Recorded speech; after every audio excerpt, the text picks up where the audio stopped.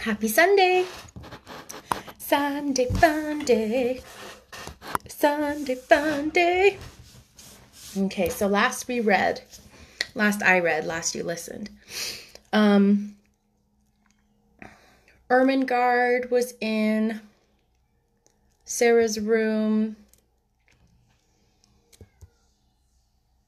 And let's see, Sarah introduced Ermengarde to Melchizedek. Do you remember who Melchizedek was? Le Rat. And now on to chapter 10, called The Indian Gentleman. Chapter 10, The Indian Gentleman. But it was a perilous thing for Ermengarde and Lottie to make pilgrimages to the attic. They could never be quite sure when Sarah would be there, and they could scarcely ever be certain that Miss Amelia would not make a tour of the inspection through the bedrooms after the pupils were supposed to be asleep. So their visits were rare ones, and Sarah lived a strange and lonely life. It was a lonelier life when she was downstairs than when she was in her attic. She had no one to talk to, and when she was sent out on errands and walked through the streets, a forlorn little figure carrying a basket or a parcel, trying to hold her hat on when the wind was blowing, and feeling the water soak through her shoes when it was raining, she felt as if the crowds hurrying past her made her loneliness greater.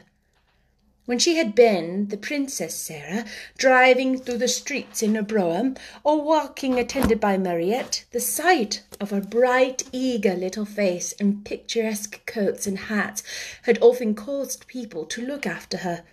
A happy, beautifully cared-for girl naturally attracts attention. Shabby, poorly dressed children are not rare enough and pretty enough to make people turn around and look at them and smile. No one looked at Sarah in these days, and no one seemed to see her as she hurried along the crowded pavements. She had begun to grow very fast, and as she was dressed only in such clothes as the plainer remnants of her wardrobe would supply, she knew she looked very queer indeed. All her valuable garments had been disposed of, and such as had left for her she was to use and expected to wear so long as she could put up with them on at all. Sometimes, when she passed a shop window with a mirror in it, she almost laughed outright, catching a glimpse of herself, and sometimes her face went red, and she bit her lip and turned away.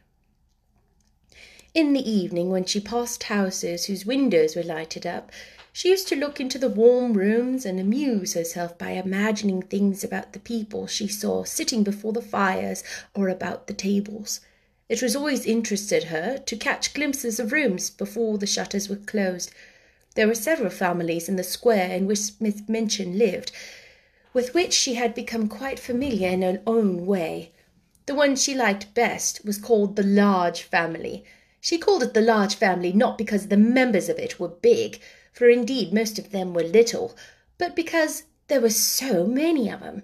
There were 8 children in the Large Family, and a stout rosy mother, and a stout rosy father, and a stout rosy grandmother, and any number of servants. The 8 children were always either being taken out to walk or to ride in perambulators by comfortable nurses, or they were given to drive with their mamma, or they were flying to the door in the evening to meet the papa and kiss him and dance round him and drag off his overcoat and look in the pockets for packages, or they were crowding about the nursery windows and looking out and pushing each other and laughing. In fact, they were always doing something enjoyable and suited to the tastes of a large family. Sarah was quite fond of them and had given them names out of books, quite romantic names. She called them then Montmorencys, and when she did not call them the Large Family, the fat fair baby with the lace cap was Ethelberta Beauchamp Montmorency, and the next baby was Violent Cholmondeley Montmorency, and the little boy who could just stagger and who had such round legs as Sidney Cecil Vivian Montmorency. And then came Lillian Evangeline Maud Marion, Rosalind Gladys, Guy Clarence, Veronica Eustacia, and Claude Harold Hector. One evening a very funny thing happened, though perhaps in one sense it was not a funny thing at all. Several of the Montmorencys were evidently going to a children's party, and just as Sarah was about to pass the door, they were crossing the pavement to get into the carriage which was waiting for them. Veronica, Eustacia, and Rosalind Gladys, in white lace frocks and lovely sashes, had just gone in, and Guy Clarence, aged 5, was following them. He was such a pretty fellow and had such rosy cheeks and blue eyes, and such a darling little round head covered with curls, that Sarah forgot her basket and shabby cloak altogether. In fact, forgot everything that she wanted to look at him for a moment, so she paused and looked. It was Christmas time, and the large family had been hearing many stories about children who were poor and had no mammas and papas to fill their stockings and take them to the pantomime. Children who were, in fact, cold and thinly clad and hungry. In the stories, kind people, sometimes little boys and girls of tender hearts, invariably saw the poor children and gave them money or rich gifts, or took them home to beautiful dinners. Guy Clarence had been affected to tears that very afternoon by the reading of such a story, and he had burned with a desire to find such a poor child and give her a certain sixpence he possessed, and thus provide for her for life.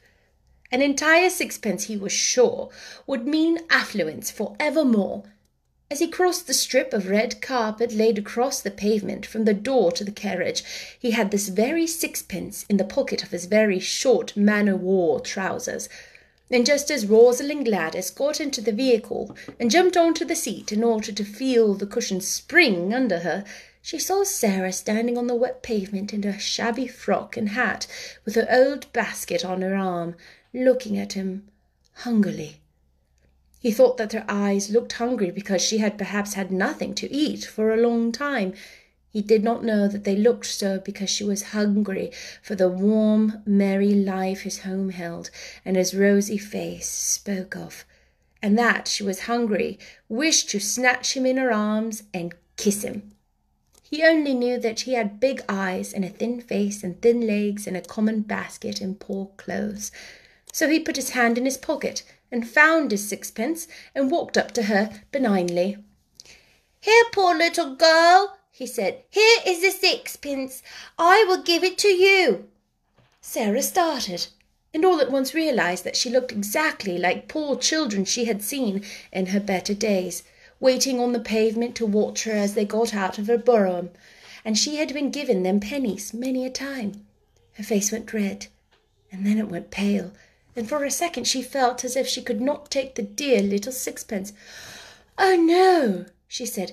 "No, thank you. I mustn't indeed." Her voice was so unlike an ordinary street child's voice, and her manner was so like the manner of a well-bred little person that Veronica Eustacia, whose real name was Janet, and Rosalind Gladys, who really was called Nora, leaned forward to listen. But Guy Clarence was not to be thwarted in his benevolence. He thrust the sixpence into her hand.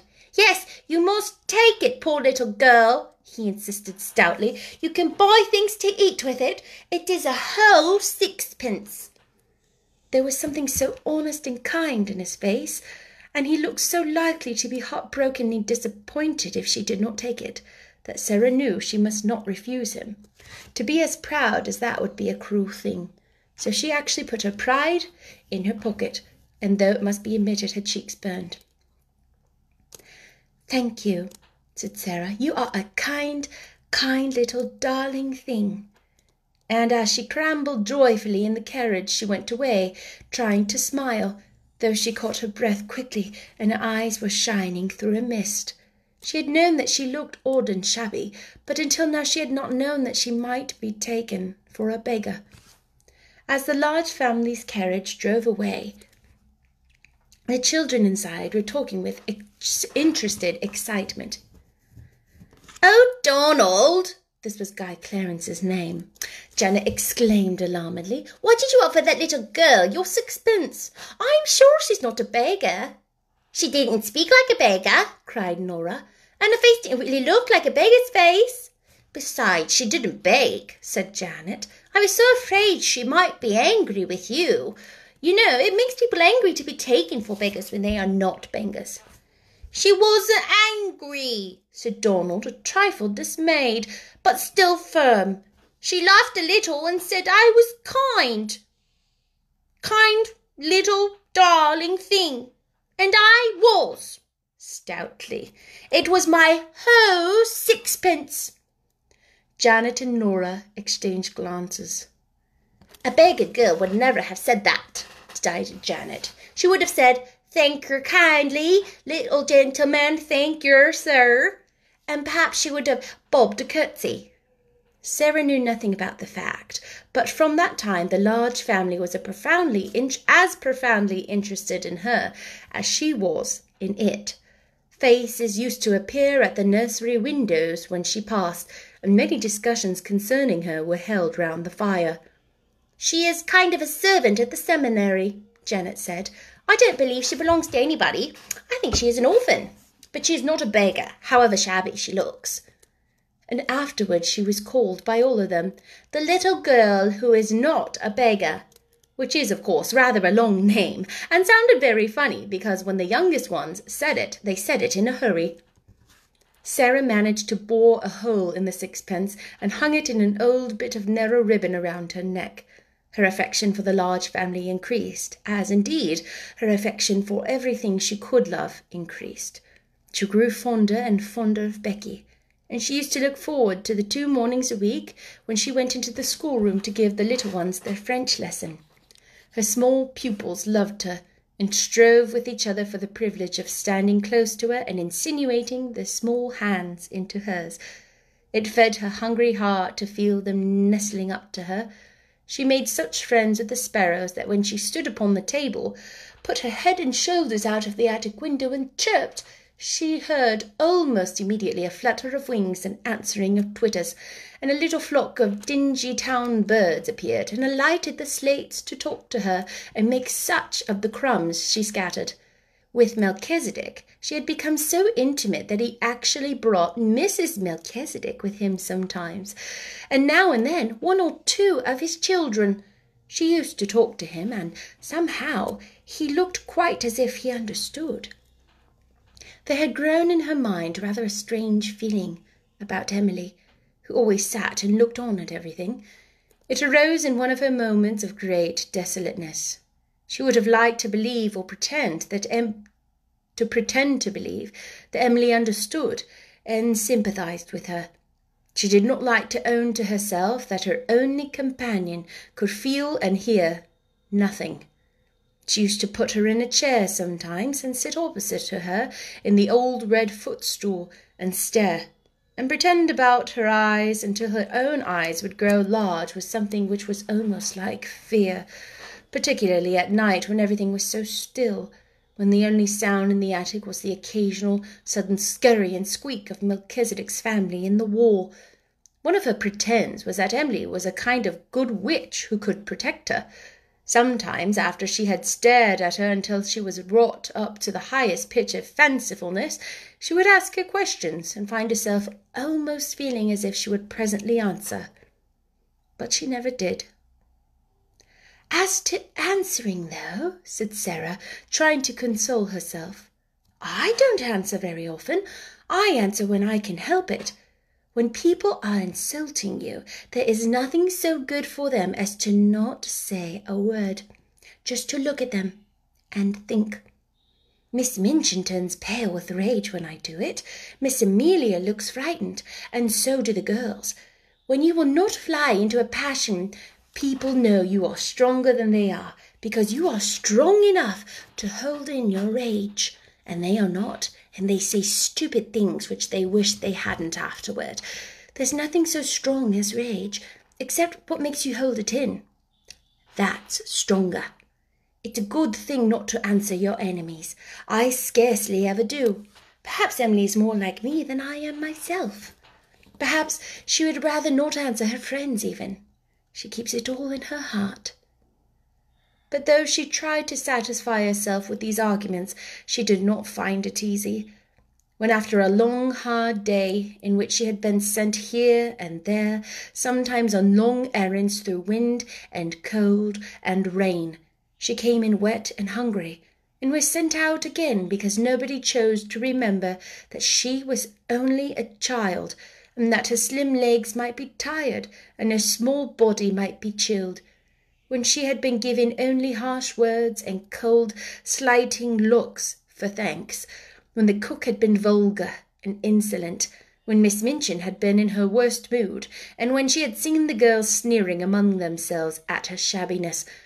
Then she was not always able to comfort her sore, proud, desolate heart with fancies when Emily merely sat upright in her old chair and stared.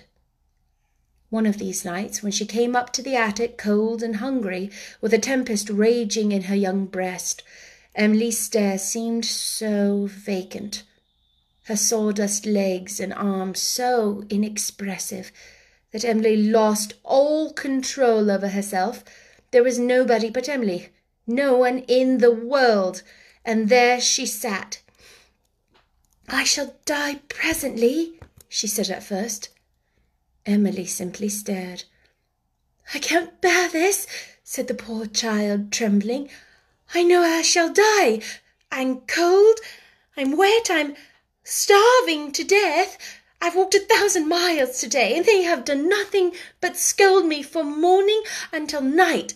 And because I could not find the last thing the cook sent me for, they would not give me any supper. Some men laughed at me because my old shoes made me slip down in the mud. I'm covered with mud now, and they laughed. Do you hear?" She looked at the staring glass eyes and complacent face, and suddenly a sort of heartbroken rage seized her. She lifted her little savage hand and knocked Emily off the chair, bursting into a passion of sobbing. Sarah, who never cried, "You are nothing but a doll," she cried. "Nothing but a doll. Doll. You care for nothing. You are stuffed with sawdust. You never had a heart. Nothing could ever make you feel. You are a doll." Emily lay on the floor, with her legs ignominiously doubled over her head, and a new flat place on the end of her nose, but she was calm, even dignified. Sarah hid her face in her arms. The rats in the wall began to fight and bite each other and squeak and scramble. Melchizedek was chastising some of his family. Sarah's sobs gradually quieted themselves. It was so unlike her to break down that she was surprised at herself. After a while, she raised her face and looked at Emily, who seemed to be gazing at her round the side of one angle, and somehow by this time actually with a kind of glassy-eyed sympathy. Sarah bent and picked her up. Remorse overtook her. She even smiled at herself a very little smile. "You can't help being a doll," she said with a resigned sigh, "any more than Lavinia and Jessie can help not having any sense. We are not all made alike. Perhaps you do your sawdust best."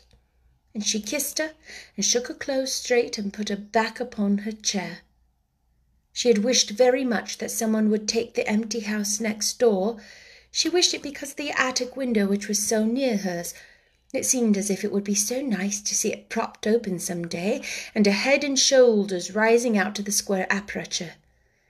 It looked a nice head, she thought. I might begin by saying good morning, and all sorts of things might happen, but of course it's not really like that anyone but underservants would sleep there. One morning, on turning the corner of the square after a visit to the grocer's, the butcher's, and the baker's, she saw to her great delight that during her rather prolonged absence a van full of furniture had stopped before the next house. The front doors were thrown open, and men in short sleeves were going in and out carrying heavy packages and pieces of furniture.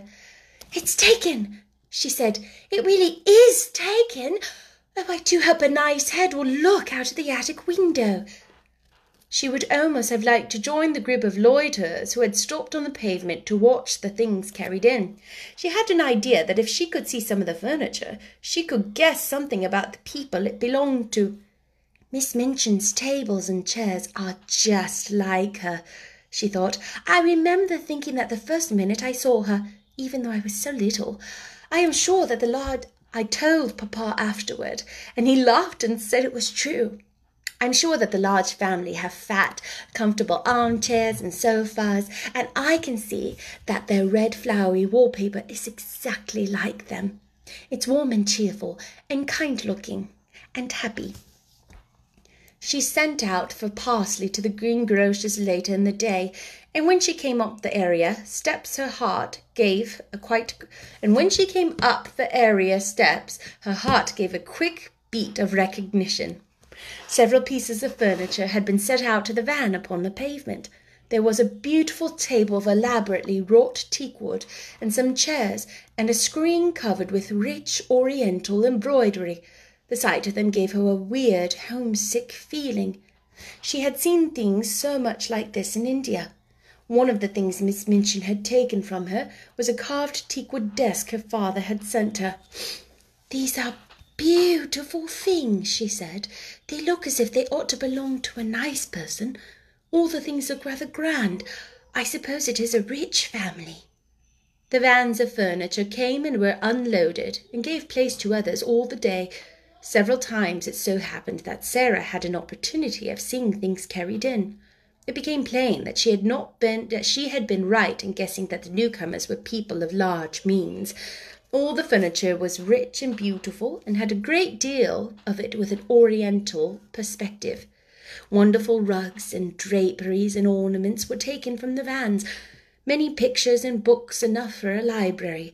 Among other things, there was a superb god Buddha in a splendid shrine. "Someone in the family must have been in India," Sarah thought. "They have got used to Indian things and like them. I am glad.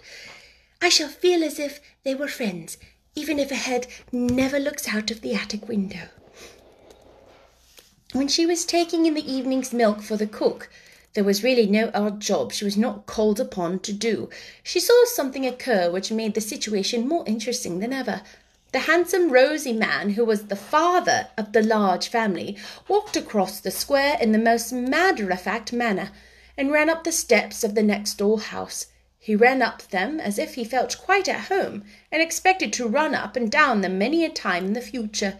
He stayed inside quite a long time, and several times came out and gave directions to the workmen, as if he had a right to do so.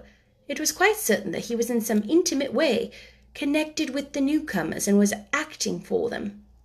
"If the new people have children," Sarah speculated, "the large family children will be sure to come and play with them, and they might come up into the attic just for fun."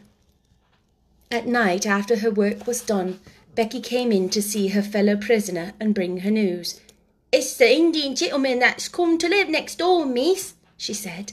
"I don't know whether he's a black gentleman or not, but he's an Indian one. He's very rich and he's ill, and the gentleman of the large family is his lawyer. He's had a lot of trouble, and has made him ill and low in his mind. He worships idols, miss. He's an heathen and bows down to wood and stone. I seen an idol being carried in for him to worship. Somebody had ought to send him a track. You could get a track for a penny." Sarah laughed a little. "I don't believe he worships that idol," she said. "Some people like to keep them to look at because they are interesting. My papa had a beautiful one, and he did not worship it." But Becky was rather inclined to prefer to believe that the new neighbour was an heathen. It sounded so much more romantic than that he should merely be the ordinary kind of gentleman who went to church with a prayer book.